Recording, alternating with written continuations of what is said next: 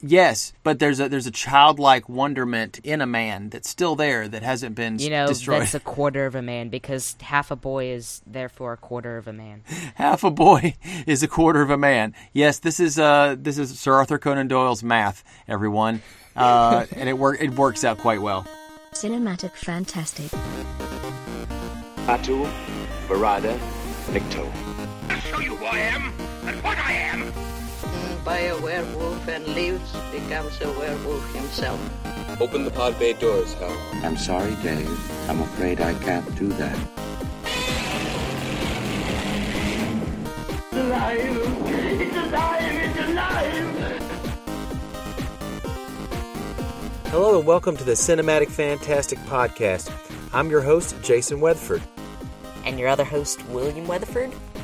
Get ready for opinions, dad jokes, and bad jokes as we watch and review sci-fi and fantasy films from the classics of yesteryear to the new favorites of today. Greetings, listeners. This is the 5th episode of Cinematic Fantastic. We are back with another silent film. We're almost out of the silent film period that we have chosen to talk about. This one is the 1925? 1925 movie The Lost World, based upon Sir Arthur Conan Doyle's novel The Lost World. I believe it came out sometime in the early 1900s. Am I right? I don't know if I'm right or wrong. Honestly, we can figure that out, when we talk about the plot later. This movie, it's our first with a kind of prehistoric monster in it, and it's not going to be the last, as we said the last episode. The creatures that are in this are dinosaurs of a prehistoric variety. This movie is also groundbreaking because of its use of stop-motion special effects. And miniatures. Very first of its kind that is a feature-length. Feature-length, right. Which, for most people who don't know, is like an hour and a half, 2 hours. Yes. Though it's probably like 2 hours, but it's like weighing down a little bit occasionally. I don't know. Like, some are just like an hour and a half and some are 2 hours long. Some are even crazy enough to be like the Lord of the Rings extended editions. But you don't get those often. So, this movie is based off of a novel by Sir Arthur Conan Doyle. So, he was born in 1860 of May 22nd, and he was throughout the era. He's commonly known for Sherlock Holmes, although, according to him, his favorite character was not in fact Sherlock Holmes, but was Challenger, Professor Challenger of this book, which is really interesting. Another thing to mention is that this is actually a series. There's another one called, I think it's called something like Poison Fog, and there's one called Disintegration Machine. So there are other adventures featuring Challenger. And the interesting thing about Challenger, and we'll talk about this, Sherlock Holmes might be a little bit, not gifted socially. You might say he's a little bit awkward. He's a very gifted detective. But I think that Challenger comes off the opposite. He's very boisterous and kind of jerky, especially... He lives up to his name. He challenges... Oh, you're right. About him. He challenges whoever comes across his way. Right, absolutely. He's kind of a barrel-chested kind of guy, very intimidating, a big head, even, it mentions. He's got a mad temper, quick temper. He does have a mad temper, and we do see that in this film by Wallace Beery. Of course, we'll go into the actors at that time. The main thing that is the takeaway, and I say there's two things to take away from this movie. And first off, just to let you know, it's restored. It had some scenes that were restored. It's on YouTube because it is public domain. You can also get it on Amazon with a much higher quality, but the YouTube quality is quite good. Yeah, however, if you are going to watch this movie, one thing is in its portrayal of dinosaurs, which are honestly very amazing. It features dinosaurs living like dinosaurs, eating other dinosaurs. So if you're uncomfortable with portrayals of eating of dinosaurs, then probably don't watch this movie, but it kind of depends on your taste. It doesn't show extreme detail, but you do know that, it doesn't show him like picking pieces off of the other dinosaur. I think that these warnings that you're giving about the dinosaurs, eating other dinosaurs. If you think that's pretty bad, just wait until we get to the Jurassic Park series. I mean, those have full-on dinosaurs eating people, so it's pretty rough. Well, some guys almost get stomped to death in this, don't they? Toward the end of the movie? yeah. They narrowly escape having that happen to them, and some people get, I guess, tripped up by the dinosaur. So there's some dinosaur and human action. Now, one thing that we can mention about this movie is that the special effects are groundbreaking. Indeed. This was the CGI of its day. One thing that I can mention, it was one of the first to use a split screen technique, which allows you to do what's called compositing, which is, well, you did see some of those early efforts in A Trip to the Moon. You know, the interesting special effects, you know, kind of experimentation that Méliès was doing. He was doing some compositing, but this kind of takes the cake with it. I think Méliès would have loved to see this. Yeah, they merged the stop-motion dinosaurs with the humans in one scene, which is, like, pretty cool. Although they're, like, separated by a little bit in most shots. Yeah, you can tell they're doing it because of how it looks. Like, there's some shots where, like, you can see the dinosaur and then you can see the humans, and they're so tiny that you can see, like, their massive scale. It's just, like, incredible. These ginormous beasts living among the prehistoric ages. Right, especially if you look at it with the eyes of people back then. You know, some of the test footage was shown, I think either by the director or Willis O'Brien, the special effects guy. They showed them to Harry Houdini, the famous magician, and they didn't tell him anything. They just said, check out this movie we did. And he's just like, this is fantastic. He loved it. And of course, interestingly enough, when they released the film, they did not say stop motion special effects by Willis O'Brien. No. They said that he was a technical advisor.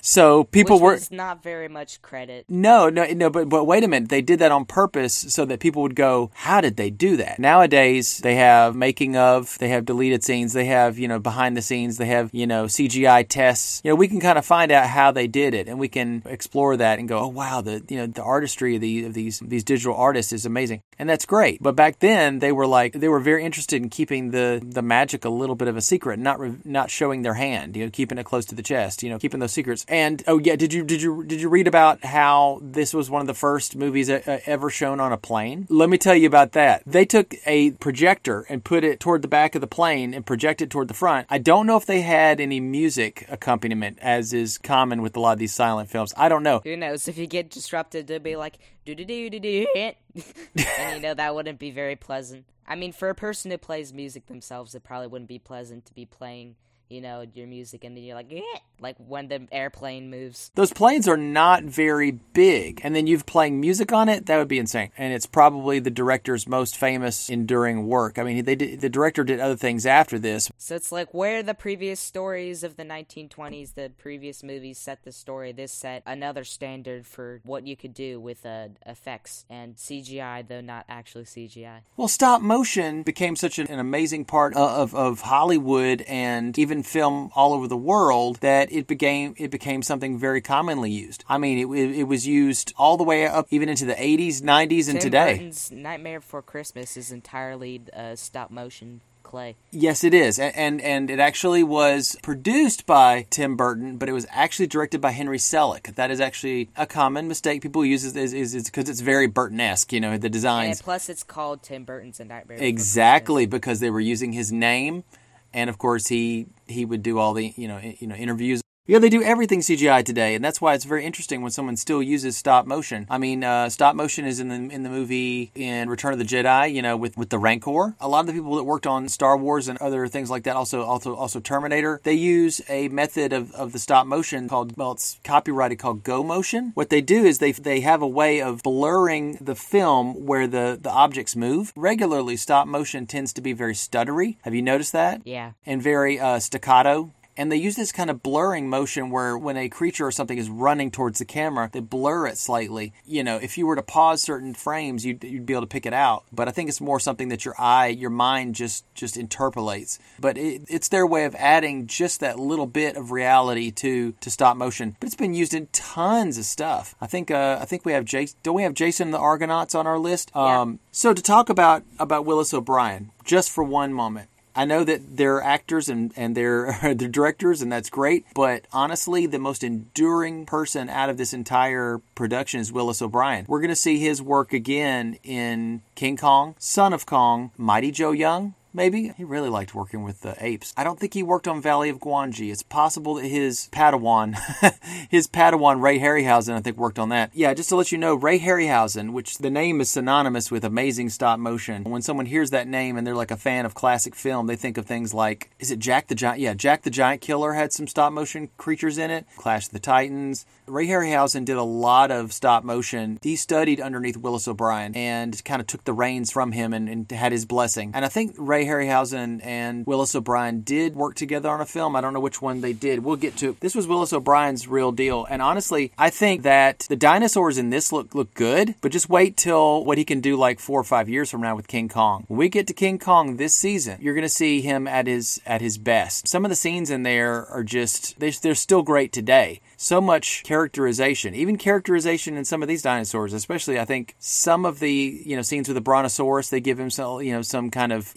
personality. I think a lot of the personality I took was the Allosaurus. I like the Allosaurus and how it gives that snarl, and kind of, curls his lip up, a little bit like some prehistoric Elvis. It kind of gives a little personality to some of these creatures, but he does that a lot further on in his career. But, after all, these creatures are amazing and well-known, very popular. They were all there in like 1 million years ago, living their best life and stuff. Very popular among lots of little children. Yes, and I can relate to that because I was thinking about that earlier today. Is that when I was young, probably about 12, 13, 14, I was insanely obsessed with dinosaurs.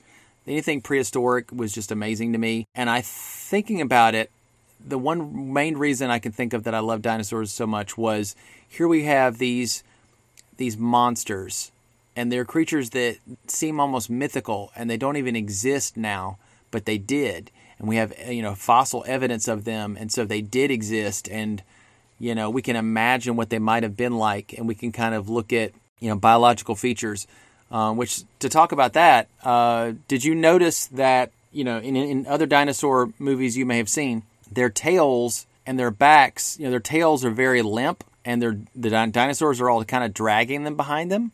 And they're standing kind of straight like a person would instead of more like down with their spine, horizontal, and their tail kind of going straight out. Which would, of course, be a lot more natural. It would, and the hunting would be a lot easier. And some of the fossils we've seen, that actually fits the placement of the spine and where the muscles would attach. So, and of course you see but again, that comes with time. I mean, some of the stuff that the British people, even earlier to this time, I guess in the 1900s or in late 1800s, what they thought of dinosaurs was kind of weird. There's actually I think it's called Crystal Garden or something like that. It's in London still today, but it looks kind of abandoned. They had this iguanodon that doesn't look like an iguanodon at all. There actually is a kind of an iguanodon is a kind of a plant-eating dinosaur, and this one was like on all fours, but he was like thick, thickly set, like and had a horn on his nose. If I show you a picture of this later, you'll see what I'm talking about. But of course, we're on audio, and we can't show you a picture. No. Yeah, just imagine stuff. We'll read out some binary. And then you can piece it together in your brain. Piece it together in your brain. The future technology 001000111110001. Oh, that looks great. That looks awesome. That was great. I love it. I love that frame. It's the best frame in the movie. The cool thing that we can do is things that we talk about now. After we get the episode up, we can remind ourselves to kind of post some pictures from the Crystal Garden to kind of show what they thought of dinosaurs at the time.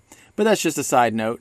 But later, as more and more discoveries took place, and we found more and more, scientists found more and more dinosaurs, they were able to kind of realize exactly how more so they moved and what they did and how they acted. What they might have. Yeah, this was just a educated guess by Willis O'Brien, and he was probably, doing it based upon what he thought dinosaurs of the time looked like. Because after all, there's a lot of things that are just uneducated, that are just educated guesses in this world, and hypotheses that have to be turned into theories. Exactly. And the thing about this is, all they had was bones and guesses, and Willis O'Brien was just doing his thing, and he was just animating how he thought that they might move, and honestly, he put quite a bit of personality, like I said, and movement in these creatures. So this film was very popular at the time. People were enamored at the effects. They did not know how they did them. They said it was masterpiece of the time. It was probably the most, like I said, the most well known of the director's films that he did, as far as what I think about. I think it was Harry Hoyt who directed it. Yeah. The production company that came up with the movie was First National Pictures. They started out in 1919, kind of changed their name a couple times throughout, and they were purchased up by Warner Brothers later on. I think that they kept them on to do kind of what we'd call B pictures. We're going to see quite a bit of those B pictures. Yeah, the B movie. Well, that's where they came up with the name B movie, is because they'd have an A movie, which would star the most famous actors of the day, the most famous directors.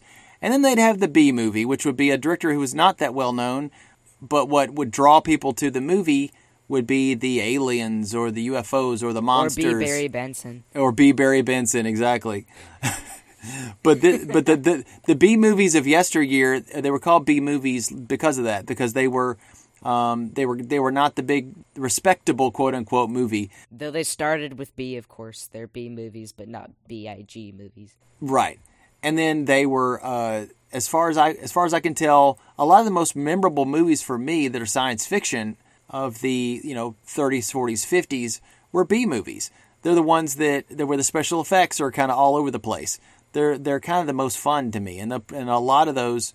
We're going to watch a lot of those. We're going to watch some A pictures, some ones that were really meant to be taken a little more highbrow and taken seriously. And sometimes that worked out for the best, and sometimes it didn't. But yeah, the B pictures were kind of done, more done by First National Pictures. But they did some other, comedies and romances, westerns and stuff like that. But it got folded into Warner Brothers as they kind of subsumed into them, which is fine. Production companies did that all the time. But you didn't really hear too much about what they did. I didn't even know that they folded in. So who can we talk about when we talk about the cast?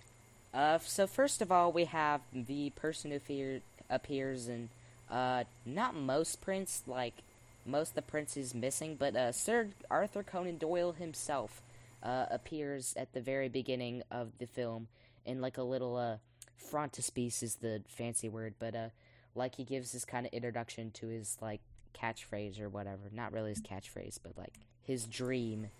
Okay, so at the very beginning of the movie, he has a quote where he says, "I have wrought my simple plan. If I give 1 hour of joy to the boy who's half a man, or the man who's half a boy." But there's a childlike wonderment in a man that's still there that hasn't been that's a quarter destroyed. Of a man, because half a boy is therefore a quarter of a man. Half a boy is a quarter of a man. Yes, this is Sir Arthur Conan Doyle's math, everyone, and it works out quite well. So our next one is we have Paula White is played by Bessie Love. Yes, Paula White is in the story. Love it. No, it's pronounced Love. And here's the thing. That's actually not her real name. I think her real name was Juanita something. And the thing is, a lot of times actresses would change their name, or have a professional name that they operate under. And that was so that they, Boris... Could be more recognizable for starhood. Because around this time, 1920s, we're developing stars, people who were famous. And so, you wanted them to be names that everyone can know. What is better than the word Beyonce? So Beyonce took the name Beyonce, and it wasn't her original name, but she took it to be recognizable. At least I thought her original name was Beyonce. I don't even know.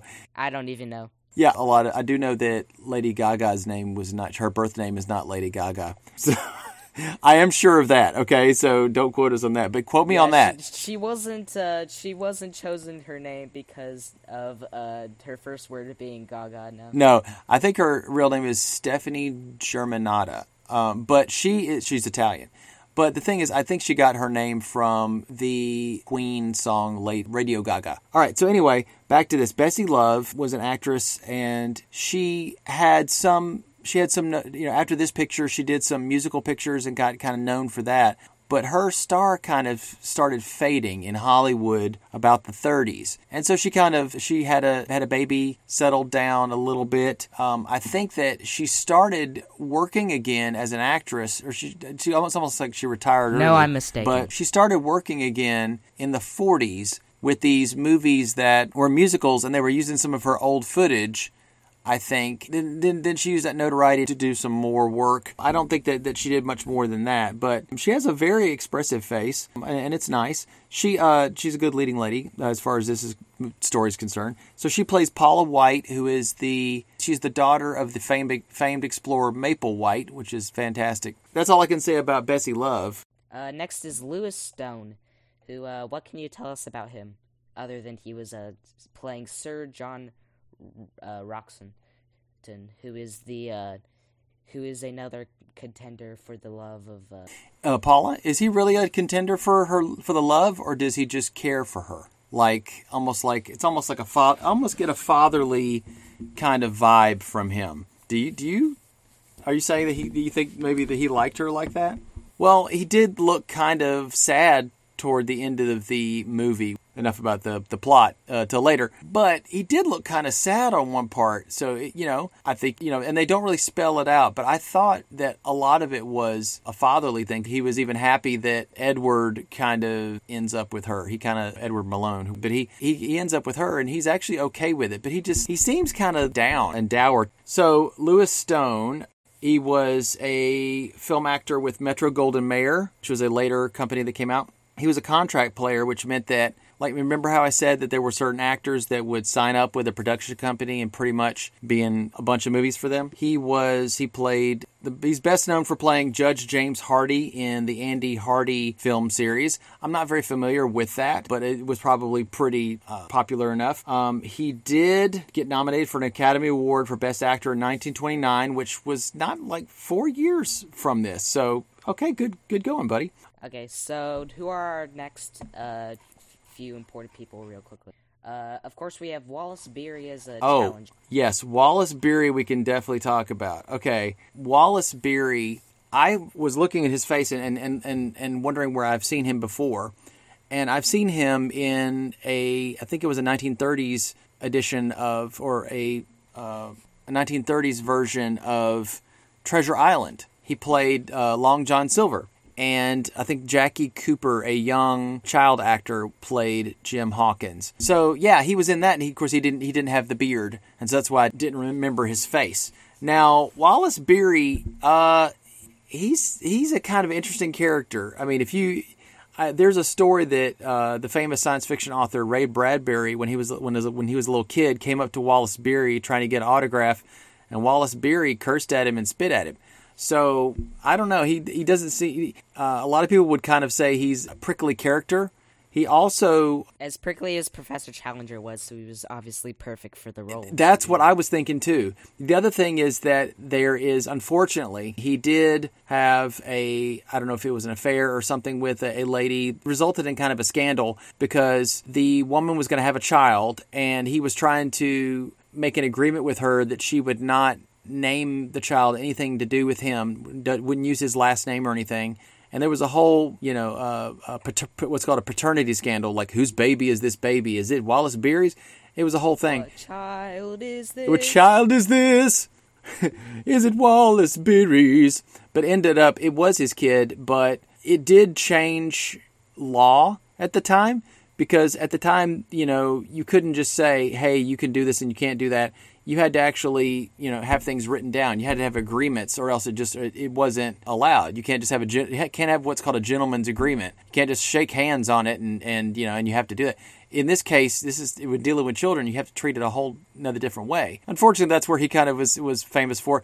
But Wallace Beery was also famous for a series that he did call, I think it was called Men and M-I-N, Men and something. I don't know what it was. It was him and this other actress who, they were very kind of married characters, and they would kind of go back and forth making fun of each other and giving each other a hard time. And then people thought that was funny. So that he did a handful of movies with that. But that's all I can really say about him. I don't think we're going to see any of his other films as far as what he did, because he didn't do too many science fiction, fantasy, or horror. So. And so, quickly, our next characters are, Arthur Hoyt is Summerlee, Professor Summerlee. Arthur Hoyt is actually he had a nice career, but he was the brother of the director Harry Hoyt. So I don't know if he was just kind of done as a favor, maybe. Yeah, maybe. And so we have Alma Bennett is Gladys Hungerford, who is the first person that we see in this movie as we go into it, but we're not there. It is, and there's not much to say about her career. She had a decent career. I think a lot of the people in this list of actors had a good career. Next we have as the Ape Man, we have Bull Montana. The only comment that I can make on this is that Bull Montana is not his real name. I think it was a alteration of Montana, which is a different spelling. It's I think either Spanish or Italian. But he plays the character of Gomez, and he plays the Ape Man, which I thought He was our suit person for this. Yeah, but what did you like about the suit? I thought it looked really realistic. Cool. There could have been more shading on the Ape Man and, their mysterious chimpanzee leader, which was very funny. When I saw that, I was like, who is this chimpanzee doing here? And I was like, oh, it's the leader. And I'm like, what? That chimp is great. That chimp is awesome. Lots of good monkeys. And there's two monkeys mainly. There's the little chimpanzee, and there is a capuchin monkey, Jocko. He's the good character. Jocko steals the show and most every other scene that he's in. And then next we have Jules Cowles as Zombo. You want to talk about Zombo? I want to mention one thing about Bull Montana real quick. The reason his name is Bull Montana is because he was a wrestler. Makes sense. Yes, awesome. All right, so, Jules Cowles had a lot of roles. I don't know if he did any other roles like this, and I'll tell you, we got to talk about this real quick. Why, oh why, couldn't people not be racist and just hire an African-American gentleman to play this character? Yeah, instead they hired a British person. I mean, they try their best, but it's obviously a British person. It's the same it's the facial structure that is common among a certain type of man, which is in Britain, if I do say so myself. And he's in black, what we would call blackface. He's covered, his entire face is covered in a brown or black paint. And otherwise, he's completely British. He doesn't look a thing like it. Yes, and unfortunately and problematically, when you read the text in the little text portions, it's actually written very prejudicial, very stereotypically, this stereotypical patois way of speaking of someone who is an African American or black person at the time. He's like, we's gonna goes to the places and stuff. Oh, it's so bad. Now here's the thing: we're probably going to see some of those again. This is something that was a problem with Hollywood. I think that... And would probably appear for a couple more times to come. Yes, and honestly, it can't be gone soon enough for me. Of all the things that happen, you kind of roll your eyes at them. We are going to see them a little bit. I'd say a couple of things that we'll see. We do see some actual, what we call black people,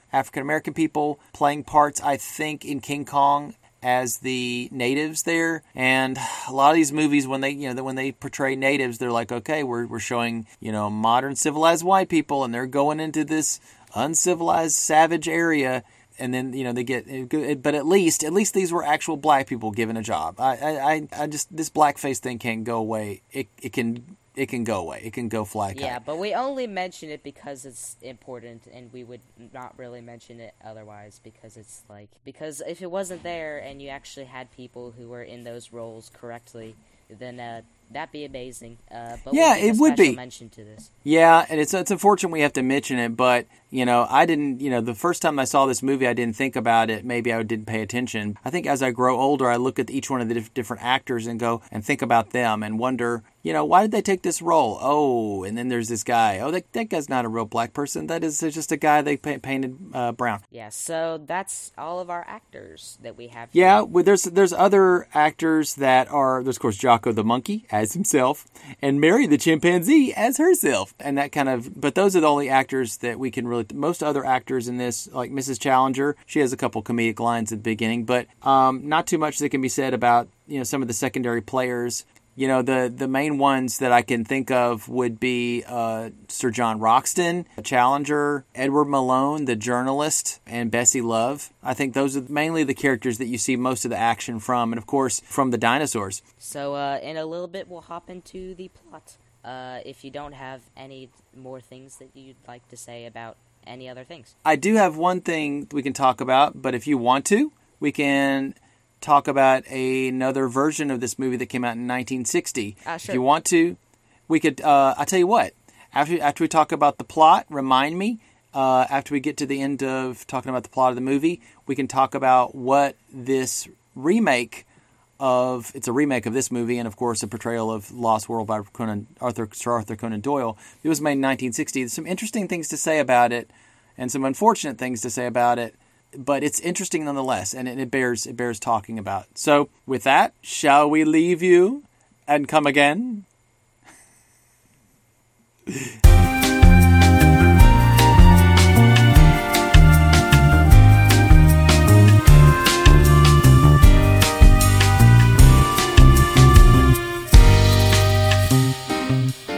So, we've returned from the Amazon jungle. The Lost World. We went there to find out the plot of this movie because we couldn't figure it out for ourselves. But unfortunately, I got bitten by a previously thought to be extinct species of snake. So if I manage to exist still, then that's completely fine. I might just die in the middle of recording. Oh no, no! We've got to get you some some anti-venom or something. Well, I mean, yeah, we could get it in the hospital. So we're going to talk about the plot of this absolutely wonderful we're going to break it down. Movie. Break it down. Break it One down. thing that I can say is that there were a lot of adaptations of The Lost World by Sir Arthur Conan Doyle. Of course, there's the book. That's the main source for everything. There's the one we're doing, and then there's the 1960 oh my goodness. version. There's a and probably some 1960. others. There's even a TV show that came out in 1999. There's a lot of adaptations of it. There's been TV movies made of it. The fact that it's open domain, open source, people take advantage of that. That's why there's so many Sherlock Holmes movies and things as well. Because he's also a popular character, although, of course, as we discussed, not the favorite, but Professor Challenger is... Yeah, which doesn't make a lot of sense because, as we'll find, Professor Challenger is kind of prickly, as his personality. Yeah. So the movie... It begins, of course, with the frontispiece that we discussed earlier of Sir Arthur Conan Doyle and his dog. He's saying his catchphrase of, the half a man and half a boy and stuff. So then, after that, we get our first scene of the movie, which jumps straight into it, which is model toy boats. There's a city in the background with Big Ben. Now tell me, where on earth are we, guys? It's totally not extremely obvious where we are. Where on earth can we be? Is this Colombia? We're in London. It's totally not London, guys. The first thing we see is Gladys Hungerford and her, I guess, current boyfriend, Edward Malone. They're talking. He is probably going to propose to her, and... She's like, no, I don't want any of your stuff. She wants someone who's faced death and danger and strife and stuff, which I don't know any woman who would specifically want that out of a man, but I guess she likes a bad boy, I guess. Some ladies like the bad boy, and she doesn't think that Edward's bad enough. So Edward Malone is played by Lloyd Hughes. I don't know a lot about him, but I do know he was in an adaptation of Moby Dick later in his career. It's a very great book, Moby Dick. Ed Malone, I guess I'll call him Malone during this, but Malone kind of pushes her to say why she doesn't want to get married with him. And like you said, he says, Love I me. will only marry a man of great deeds and strange experiences, a man who can look death in the face without flinching. So then of course, we go to the London newspaper office. Where he works, of course, he's That's where- yeah. news reporter for this. That's London where newspaper Malone works. office. I think his boss's name is McArdle. I'm not sure, but McArdle, yes. Yeah. So we find out from some exposition between discussions by these newspaper guys that Professor Challenger, he's threatening to sue the paper for doubting his story about live dinosaurs. And we see an article where it says that a famous zoologist returned from South America without any proof, but just with strange tales of mammoths, pterodactyls, prehistoric monsters in the upper reaches of the Amazon. It doesn't give the exact location where he discovered anything, and the photographs he does have... At first I thought it was Africa, but now it's like South America, which It I is. didn't think. It's the Amazon. The photographs that supposedly photograph the dinosaurs, they're damaged because the canoe was overturned, and they cannot be accepted as evidence. And at the time, of course, they were like, if water contained anything with those Polaroid pictures and stuffs, and that Rollo that they have is gonna absolutely fry itself with wetness.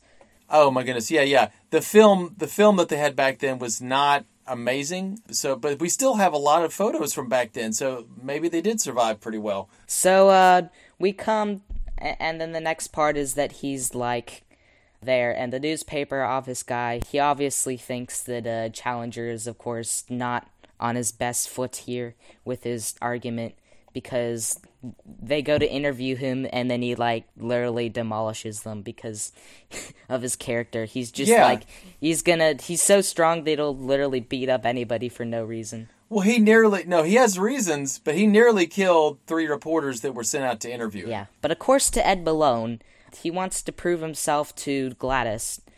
Since this is a dangerous assignment to go on this mission because you could die in the Lost World because, of course, dinosaurs can crush you.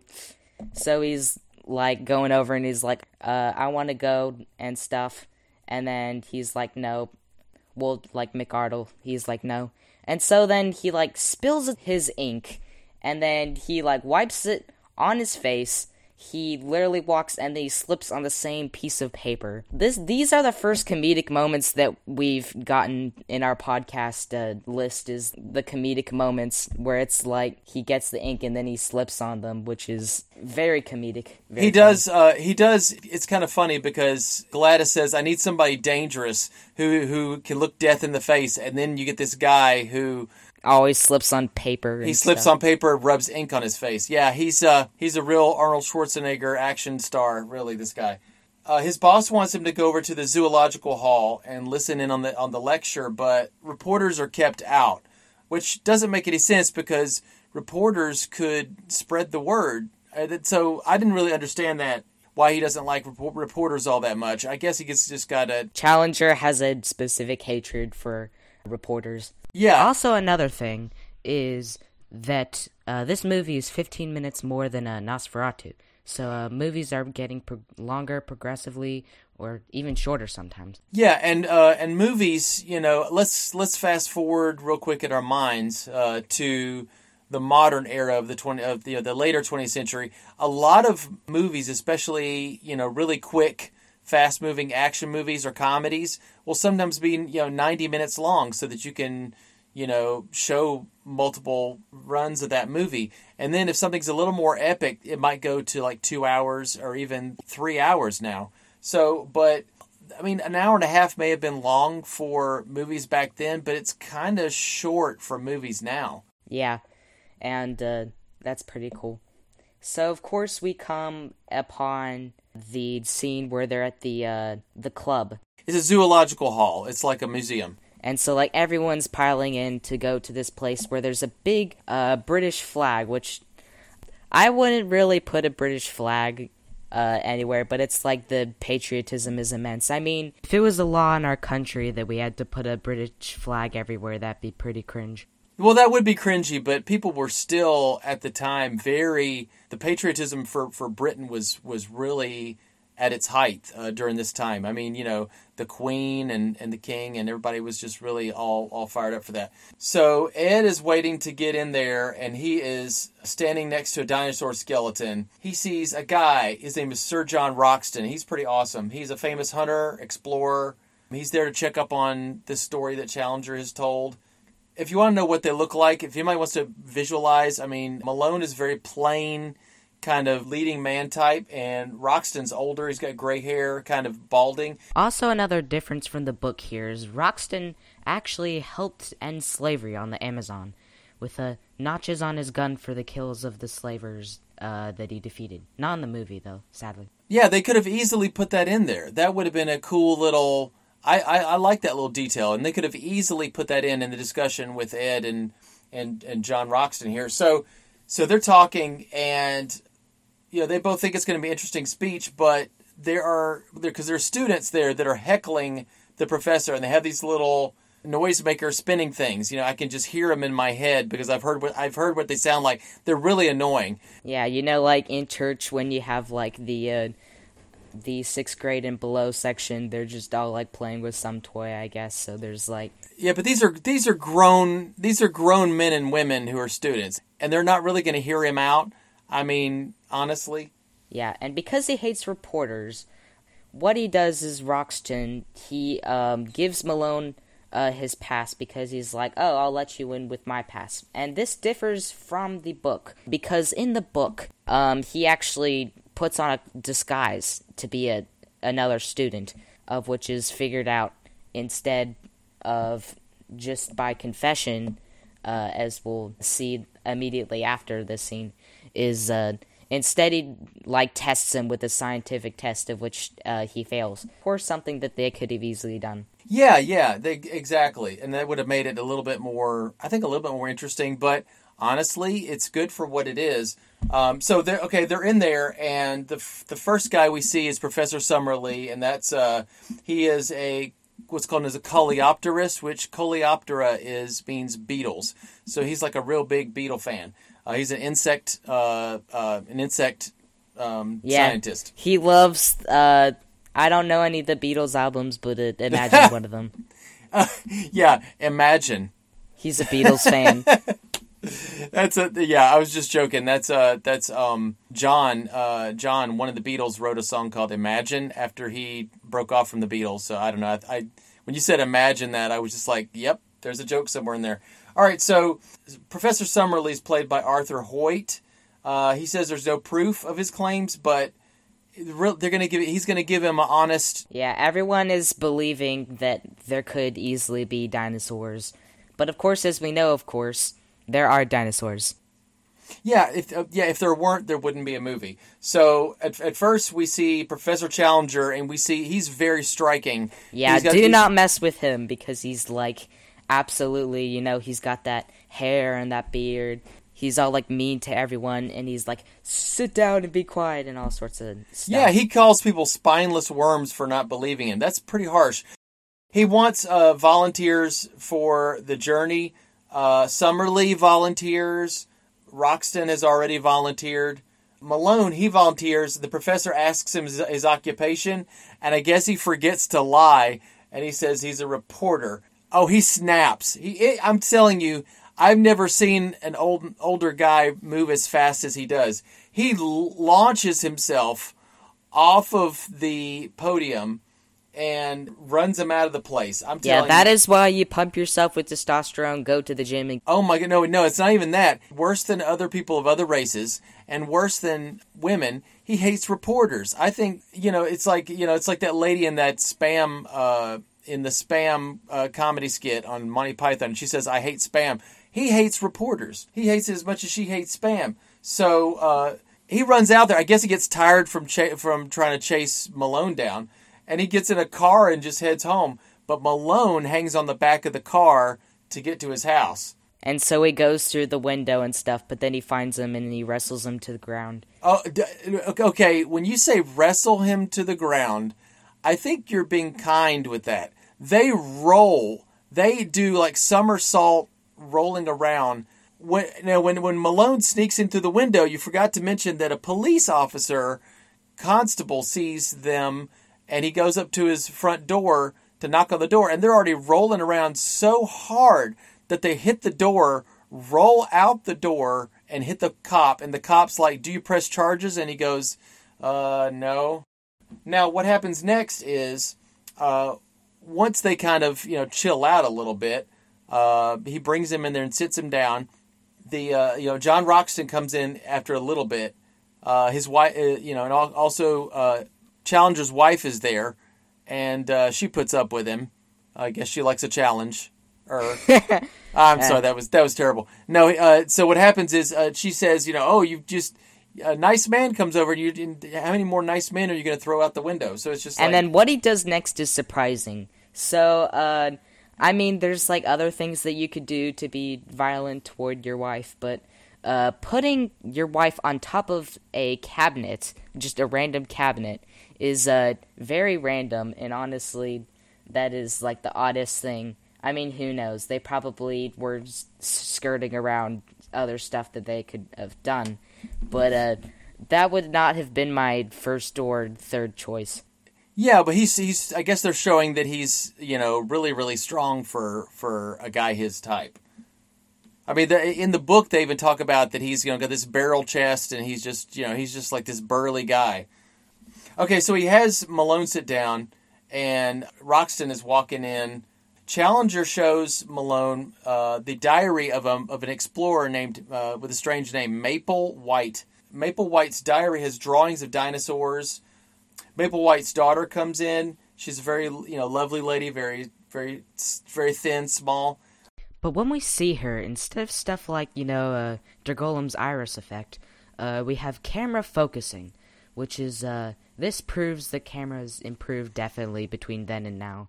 So yeah, they actually use a different camera because they use this kind of I think they take this kind of this oil or jelly and they put it on around the edges, and it makes things look very dreamy. This is an effect that people use a lot, even when they're doing parodies of old movies. They'll use that kind of that dreamy kind of focus. Maybe it's a special lens. I don't know. I've heard that they put stuff on the actual lens, like a petroleum or something, but or they use a different lens. I'm not sure. But anyway, that's a good little thing to see. She was with her father, and Paula White was Paula White was her father's assistant, and she got like jungle fever kind of thing when her father went up to the plateau, and she got better, but her father never came back. The plateau, because you'll find out that this Lost World area is on this area that's raised off of the ground. But it's very thin, though, so I don't really know how you could explore so much.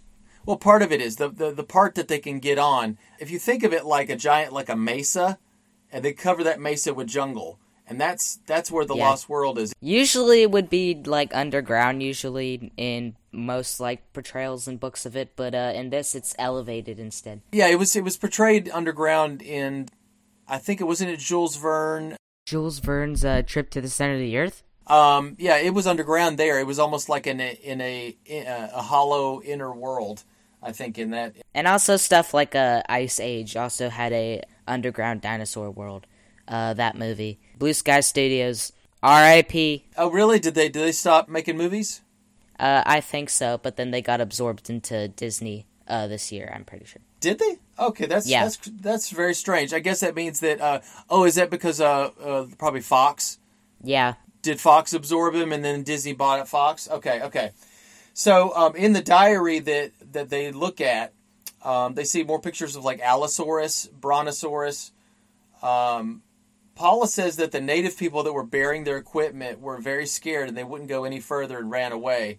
We still have people that are superstitious and won't go any further, right? Didn't they do that in Nosferatu? So Malone says, this could be a great human interest story. You see, if the paper doesn't get convinced of the scientific accuracy of the statements, they'll get interested in Maple White or Dr. Challenger. Yeah, well, they'll do it as a rescue party. They'll go, they'll go for the rescue party, the human interest part of it. We're saving people. That's what their deal will be. So I think that Roxton knows Paula. or knows her father, I think, or knew her father. I wonder if that's true, because he says, "You know why I'm going on this trip."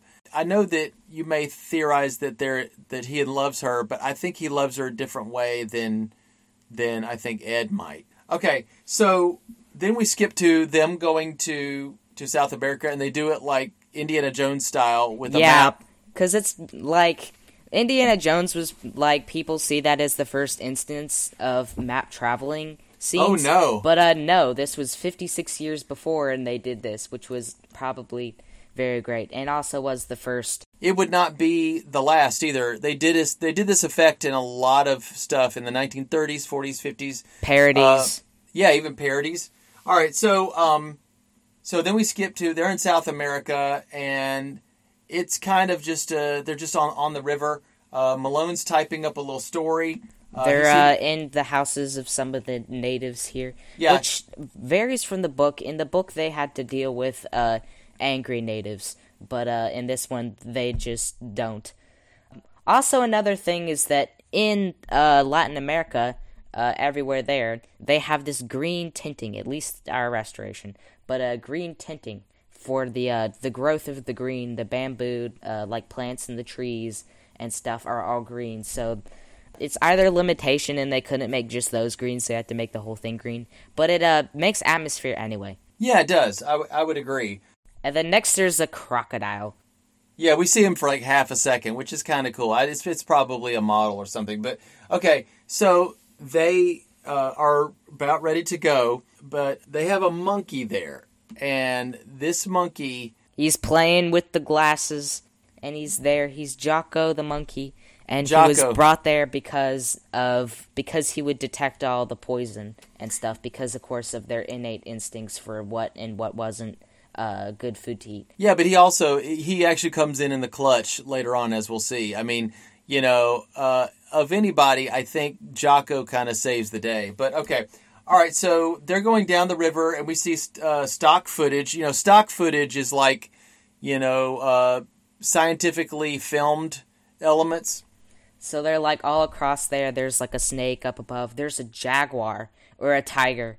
There's a deer too, but there's a tiger there, and he's panting. He's not You're right. It's a jaguar. You're right. Yeah, he's not like they could have just had him standing there menacingly, but instead having him pant is realistic, because he's actually living, and he gets tired and all sorts of stuff. Yeah, and stock footage. You know, honestly.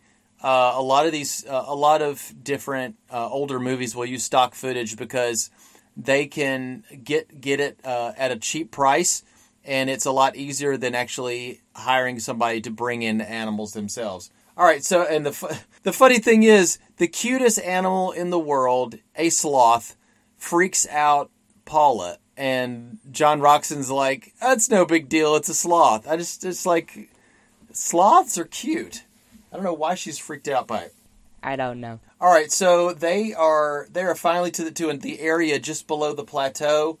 They're looking out. You know, when I look at the little plateau on the right, the little thin part, I can't help but think of one thing, and that's the house with the balloons from Up. Yeah, I do agree. Does that make sense? Yeah. I wonder if there's some possible, homage and nods to that, because a lot of these guys that do these animated things, they're big fans of older movies. They put a lot of those stuff in there. And plus, they have like the man with his army of dogs and stuff, the villain, spoilers. Absolutely. Who's there. It's kind of like a Lost World with like birds and stuff. It is, yeah. Particular bird who's very interesting. Oh, absolutely. So, they're on the plateau. Yes. And as we get closer to the plateau situation, we do see something or someone. As they're camping out. Yeah, we see a ape-looking man, and he is like interesting. I think the costuming is interesting, and the ape man just kind of just watches, and he's got this other chimpanzee that he hangs out with, who's the leader of him, I guess. Is he really the leader, or is he just hangs out with him? Yeah, and so then there's a box of assorted goods as well, in which two baby spectacle bears are eating from it. It's got all sorts of stuff, as you can see on the box, because they couldn't convey it normally with all the food inside what it was, so they had it on the box. We've got cute animal stuff, but I'm thinking, bring on the dinosaurs. Where are they? So we'll get there, because when they climb up to the pinnacle, they chop a tree and drop it over. But there was another tree that was previously used but lost by Mr. White, Maple White over here. Oh, right. He did the same thing. Although I don't know why I've picked the tree to the farther side. I don't know. I think that they're just saying this is the obstacle we have to get past to get over to the main plateau.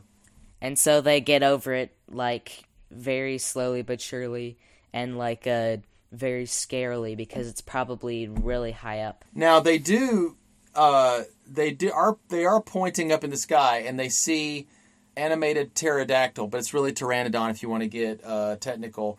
The animation for this creature is kind of jerky and kind of jittery, but the stop motion gets better as the movie goes on. The pteranodon was eating a toxodon, which is a very interesting dinosaur. We can't really tell too much about it. It just looks like this bulky thing that he's eating, and so I'm like, whatever. All right, so one thing I wanted to mention is the two helpers that are staying back at the camp. One of them is Gomez, or I think it's Gomez is his name. And then and the other guy is Zambo. And Zambo is a regular guy. He's the blackface guy. He's a guy in blackface, sadly. And honestly, he doesn't do too much. But he tries. He does. There's a couple comedic moments, but again, that's just somebody trying to make somebody who's black or African American the butt of a joke, and that's not awesome. And then we also see as well is a brontosaurus or brachiosaurus, or just a generic sauropod. I don't know. It is a brontosaurus. Now, one thing that I want to mention is at the time they had found the body, a sauropod-like body, and they had found a skull, and they called that brontosaurus. Well, later on we found out that it was another sauropod and the skull of a camarasaurus, which is another sauropod, and they mixed them together. So there really isn't a brontosaurus, except I think a couple years ago they actually did realize that actually is a species. So for the longest time I thought brontosaurus was real. Then they came out and said, no, it's not. It reminds me of the Pluto situation. They said Pluto wasn't a planet, it was a dwarf planet. I still think it's a planet, though. Yeah, you know what? That's the way I grew up, and they call it a planet. And it's a good size to be a planet, and I don't want to take that away from Pluto. Now, that dinosaur does do something pretty crazy. It actually takes the log and breaks it off, and now they cannot get back home. Brontosaurus are just extreme jerks. We don't even know why. It's not for any reason at all. Well, okay, and we do get some shots of the dinosaur on the plateau, and people down below looking at it, and it looks pretty good. Yeah, it's like the people are so tiny that you realize the massive scale of the dinosaurs. And that's good. It mirrors Jurassic Park because, of course, as the first thing is a brontosaurus or generic sauropod. Brachiosaurus, yeah. The Brachiosaurus was shown in Jurassic Park, which that series we'll cover later. We'll cover it in detail, yeah. So, but sauropods or brontosaurs type creatures, they're pretty harmless unless it happens to step on somebody, in a stampede or something like that. But in this case, they kind of give them a little bit, I don't know, a non-harm, like there's parts where they're menaced by meat-eating dinosaurs, and they kind of, fight back against them a little bit. And I'm wondering, that they have a theory that sauropods with their tails held them more aloft off the ground, and so they could have used them as like almost like a really thick bat and like hit them. But you don't see that too much in a lot of these movies. I think, honestly, those are things that they probably figured out over time. So they encounter the Brontosaurus, and then they're like, how are we going to kill them? And he's like, he's got his rifle and stuff. It's like enough to kill an elephant, and he's like, it's this is like a spitball or like shooting a pea. Right. How on earth are we gonna kill this dude? Okay, quick question. What do you think about Summerlee? He's poking actual lizards with a stick. Yeah, there's in this movie, I personally own a bearded dragon, and there's a scene. There's 2 lizards on a rock, or 3. And he's, like, poking at them, and he's holding his tail and dragging the tail upwards so that they're, like, flying. And, like, as an owner of a lizard, they literally act just like a bearded dragon, and they kind of look like one, too, though not much. I mean, lizards all pretty much act the same, I guess, then. But this hit me really hard, because I was like, aww. But yeah. not that womanly, of course. Yeah, I think your lizard papa self comes out. All right. So, okay, Malone is talking to Paula, and he's trying to get romantic with her, and he says, "What are you thinking about this lost world of ours?" That's the title drop. They said the thing. Credits roll. They said the thing. Okay, so Paula still misses her dad, and she's kind of sad because they set a fire, and she was thinking, well, maybe if we set that he might have seen that fire and he'll come. He never does. Of course, the ape man is still checking everything out. He's just spying on everybody. And then they're like, because it's the Lost World, and they might not escape from the Lost World or ever come back, that they can love each other anyway, regardless of the previous relationship with Gladys that Edward Malone has. Oh, that sucks. All right, so now we do see some more if you want dinosaur action, you're gonna get it. We get a duck-billed dinosaur, a trachodont. He's chewing on some brush next to the river. The Allosaurus fights him, grabs him by the neck, takes him out. Now, one thing I noticed is that the dinosaurs breathe. This is attention to detail that Willis O'Brien has. You will definitely see it when we see him again in King Kong, Mighty Joe Young, Son of Kong. When he does dinosaurs or any animal creatures, he makes their chests rise and fall with breath, and that gives it this life to it. Also, the Allosaurus, of course, as I previously warned, eats the other dinosaur, and like all sorts of battles, of course, in this movie where they eat each other, and there's like saliva coming out of his mouth, and then that looks awesome. And then there's like when he's eating them, there's like wet bits out of it. So of course that's why I said it's not anything serious, of course, but it's like could kind of gross you out, like the spittles of saliva, which are very interesting. Make it very scary and stuff. I think it's black and white, so I don't think there's too much of an issue. And also, the thing that I would like to point out is that animals, when they're meat eaters, will generally go hunt when they're hungry.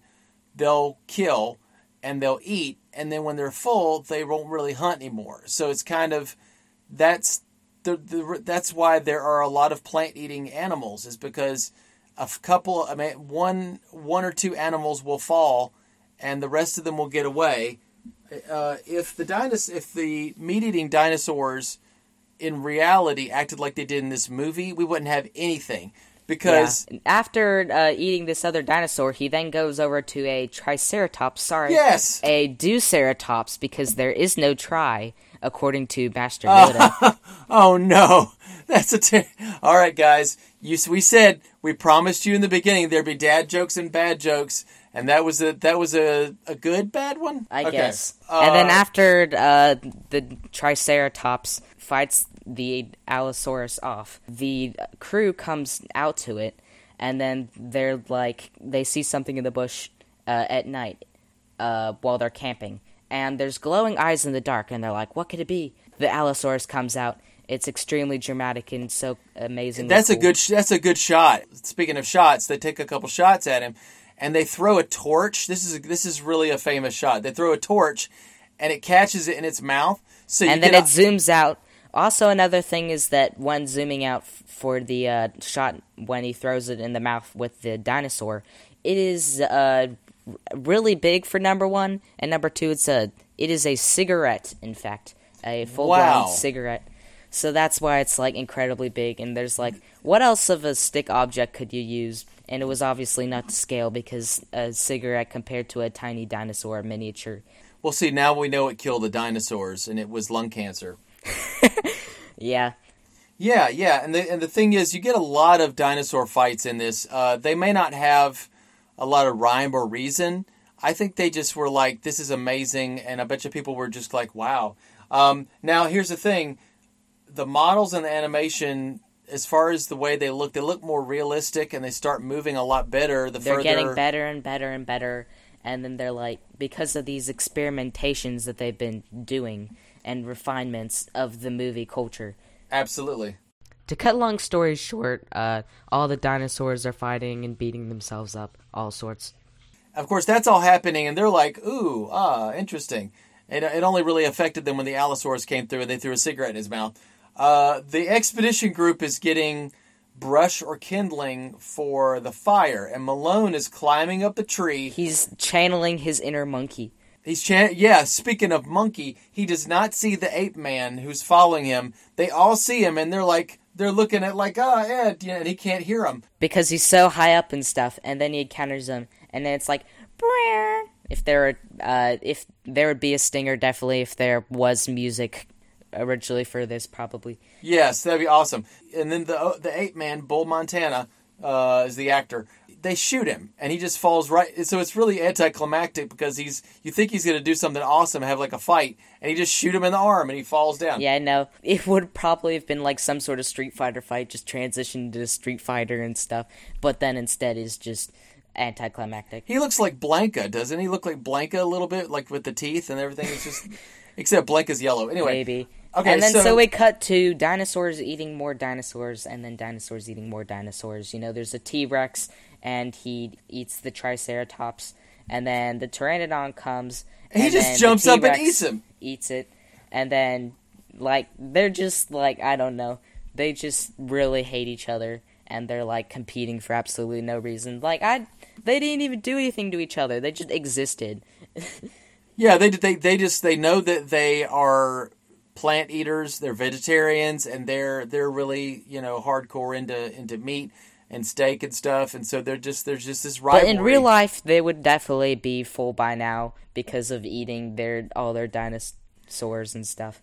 Yeah, they would leave them alone, and I think in actuality, some of those elements that we talked about, the realism of dinosaurs, of what we might think dinosaurs would be like, that comes out in the Jurassic Park series. I remember a scene in the Lost World, Jurassic Park 2.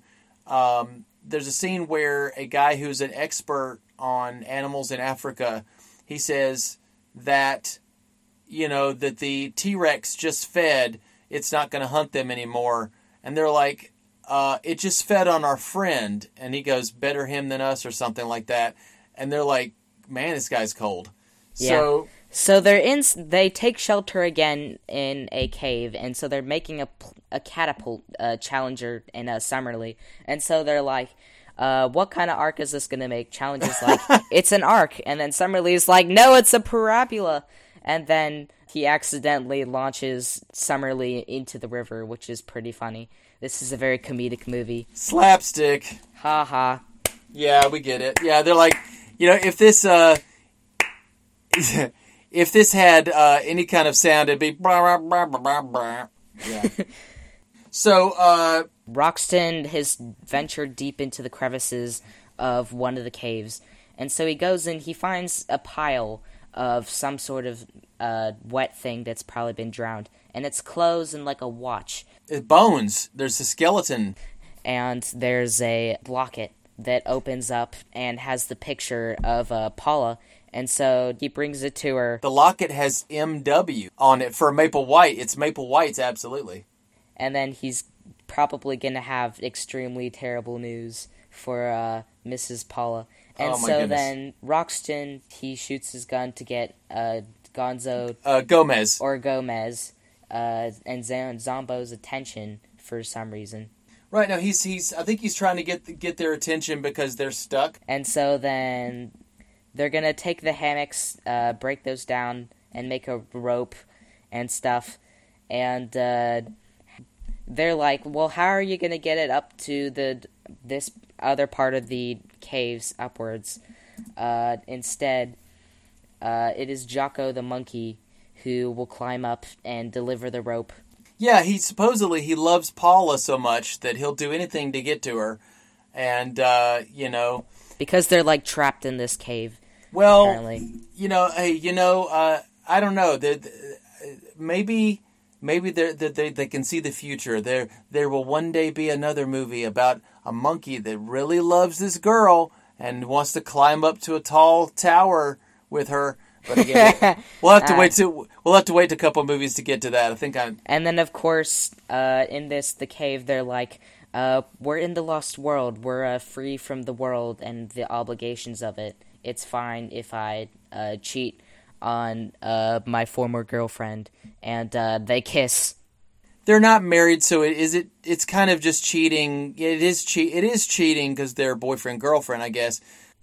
And then they're like, we're gonna marry. It's kind of skeezy. Yeah, and then they say that they're gonna marry with Professor Summerlee, who is also a minister as well, and is officiated to do weddings.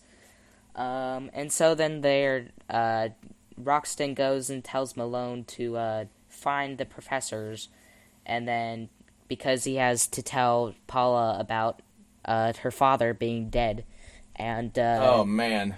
They've gone back to the Brontosaurus and are observing the Brontosaurus, and then the T-Rex comes to the Brontosaurus again. Yeah, and it's a really good scene. The Brontosaurus even fights back against the Allosaurus, almost as if he's another meat eater. It just I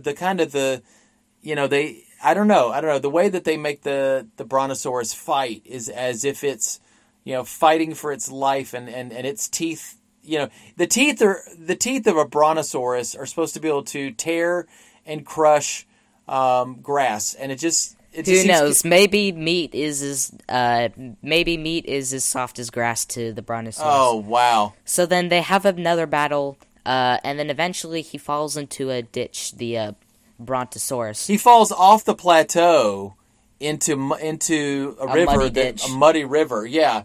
And okay, now while that's happening, and he's trapped there, it's very pitiful that you see him in that condition. Yeah. And so then there's a volcano that is going to erupt somewhere. I don't know. We don't get a good look at anywhere it could be. It's supposed to cover the whole plateau in lava, because you see the volcano up at the top on the plateau. If it erupts, it's going to cover the entire plateau in lava. And so then it's erupting, and there's like a harsh volcanic red tint, at least in our version, contrasting the green of before. And dinosaurs are hoofing it. I mean, they are all running. There's even an Allosaurus who jumps on a sauropod's back as it's trying to leave, and it's like, dude. Because he's like, I'm going to have a travel meal. Oh, yeah, I'm gonna catch this sauropod to go. This is my DoorDash. All right, so now while this is all going on, Jocko the monkey comes in the clutch. He gets the hammock ladder to Roxton and Paula. It takes him quite a while though. All right, so as they're doing that, the ape man climbs up and grabs the hammock and starts pulling it up while Malone. Everybody else is down except Malone's the last guy. I guess he's being nice. He let everybody go before him. So and they're pulling it up, and then somebody takes out a rifle and shoots the ape man again. This is the kryptonite for the ape man is bullets. Yeah, like literally, you solve all your problems by shooting it.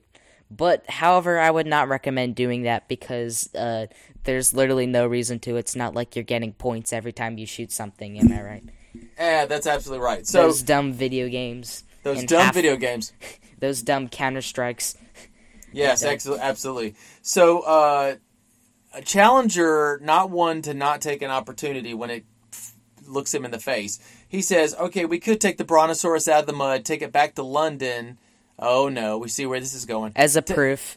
Like, right. The Brontosaurus has already suffered so much trauma, and he's been stuck in the mud, and quite literally at the bottom of the bucket, about to kick it maybe. Probably not.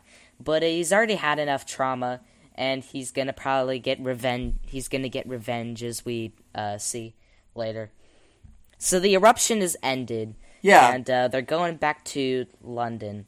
Well, what they do is they meet Major Hibbard. He's with the Geodetic Survey in Brazil.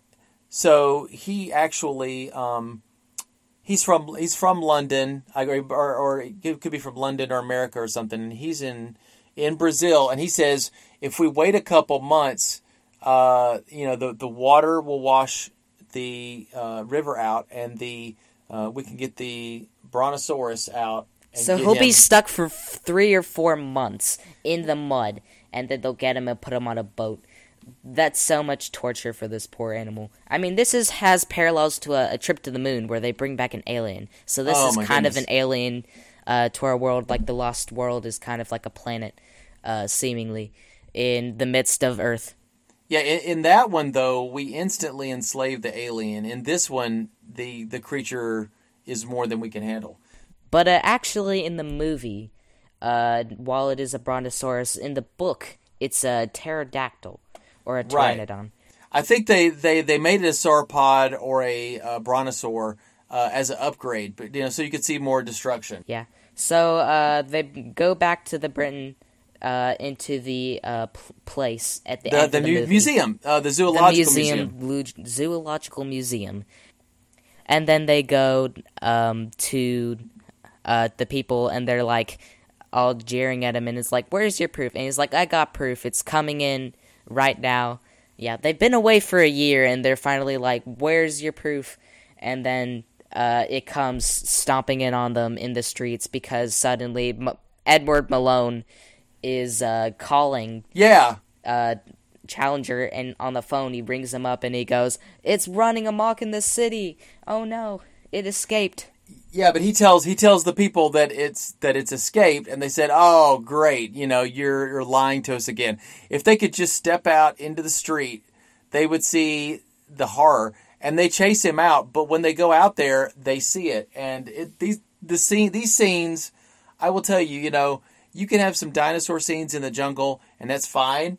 But when you bring it into our world with cars and buildings and crushing things... Because this is like the size of a building. It's going around doing its tail and whacking people. Yeah, and, for real. Interacting with people, which must have been a challenge. It still is for, CGI today. But, yeah, absolutely. The compositing was so perfect that they could have it interact with humans. Yeah, and there's some really good shots in here. It's animated awesomely. The thing about it is, this was a lot of the films that we've watched they get the I Did It First award. When are we going to see a giant reptile attack a city? Well, let's see. Let me see if I can name some. This is only a small list. The giant behemoth, 20, not 20. Yeah, well, this one has an alien reptilian creature. It's 20 million miles to Earth. A creature from 20,000 fathoms, and Godzilla, and Godzilla. How many movies are there of that? So, and of course, Rodan is a giant pterodactyl. So there's your giant pterodactyl attacking a city. But so he's going over to London Bridge, and one of the shots as he's passing by, there's a little goof, at least in the version that we saw. Okay. Because I can't guarantee this, but if you can see this, there's one frame where the stop motion is going, and you can see the stand that is holding up the neck of the dinosaur. For one frame, they accidentally forgot to take it out, which is extremely funny. Oh, really? I didn't catch that. I didn't catch that. So good on you. But I mean, of course, frames for because it's so jittery, you can obviously see that they're obviously going at 10 frames per second. I mean, if you know what I mean. Right. All right. So I guess it's too heavy for the bridge. So he falls through the bridge into the River Thames, which goes through London. And then we have our final scene. They are with Ed Malone. There's Gladys, but Gladys has a husband who already married because she was impatient. It was a year, and she Gladys was like, sucks. Yeah, and so she has Percy Potts as her husband, and then Ed is like, "Oh, I can marry Paula White then because it's too late for me for Gladys How now convenient. Now that I've faced death and stuff. It was all worth for nothing." Well, he asks Percy, what dangerous thing did you do to get her to be interested in you? And he's like, nothing. He was a cleric. Well, she says, oh, it was a girlish whim. Really? Ugh. Okay, so honestly, of all the women that are portrayed in film, Gladys is not doing women any favors because she shows that her makes expectations of this man and then changes her mind after he has gone and done it just to win her love. So we finished this movie. It was pretty great. Yeah, and the thing is, this film has been, the book has been done multiple times by different groups. One thing that I wanted to talk about, it's not necessary that we go into detail about it, but I just wanted you to take a look. I am, for everybody that's listening right now, I am actually sending William a message. I want him to see this little clip from the 1960 version of The Lost World. I'm going to see if I can't pull it up. So, hold please. Okay, you pulling it up? Yeah. As you can see in this scene that we're watching, the dinosaur battles in the old movie The Lost World were stop motion, but they could not afford to do that, I think, for the 1960 version. And they didn't Instead, they're alligators and lizards, and they have headdresses on, which is really funny. Totally dinosaurs. Yeah, but but the thing is... Bad movies for you. Yeah, but it's a monitor lizard and a crocodile, and they're making them fight. These are two animals that would just be happy, living their best life, but some guy decided that we would take these plastic or rubber pieces and glue them to their heads. How are they going to get them off? Oh, they don't care because they're animals. They're just there to do what we want them to do. You see, there are groups called the humane. They're humane groups that were created to care about animals that that were misused. And let's talk about not to go into detail, but westerns a long time ago. The horses by the dozens would die, and they would just be like, oh well, And so eventually they were. You see, a lot of movies you see a message at the end that said no animals were harmed in the making of this movie. However, obviously in this movie, not this movie, but the clip that we saw, it's obviously they're harmed. I mean, there are people who dress up their dogs. That is also probably on the same level. This is worse. I would say this is worse because they're gluing these items to these creatures, and then how are they going to? Do they care if these rubber pieces ever come off of these creatures? They don't care. And if you look at it, the crocodile is seriously biting into the flesh of this animal, and so it could have been seriously hurt. So, but they don't care because it looks cool to them. And honestly, it doesn't look as cool as the stop motion. Honestly, stop motion and CGI looks better than using real animals. I will tell you though, William, there's a couple movies coming up that use trained animals, and sometimes they kind of push them to do things that they're not supposed to do. I think there's a movie called The Gila Monster, or The Giant Gila Monster. They kind of push this Gila Monster around just to get it to run into things, which is really sad. That is kind of sad, but I think this is worse. I think forcing two animals to fight to the death, for your amusement is pretty low. So I thought the movie was really great, and the old one, right? The 1925 version, right? Of course. So the podcast is over, and we have nothing else to say. It's over? Well, okay, let's end it with this. One more thing about The Lost World. You may watch this and go, well, I've seen this a dozen times, but you've seen it a dozen times because this movie did it first. We're going to see movies where, where you have reptilian creatures, giant monsters, and they're attacking people in cities, and you see the scale of the devastation. And this movie started it. It started it all. And we want to give honor where honor is due, and give a nice salute to The Lost World, 1925's The Lost World, and we're going to see a lot of the familiar elements that were in this movie. We're going to see it done. I would like to say, you tell me what you think when we get to these movies, but I would say that King Kong does what this movie does, but does it way better. It's one of my favorite movies, the original King Kong. So when we see that, you tell me if it's not way better when we get to it. So anyway, anything else you want to say? Nope. Okay, nothing more to say about The Lost World. It was really good. The next movie that we're probably going to do is a very very dramatic movie. It is called Phantom of the Opera. The Phantom of the Opera. It's not the musical version, but the musical version was based off of this story. This is the original story, probably with a little bit of changes for the screen. But, but of course, just get ready because I'm probably going to make some jokes about the musical. So no, because my wife's a big fan of the music. So I definitely know a little bit about it. So that's that. And that's that.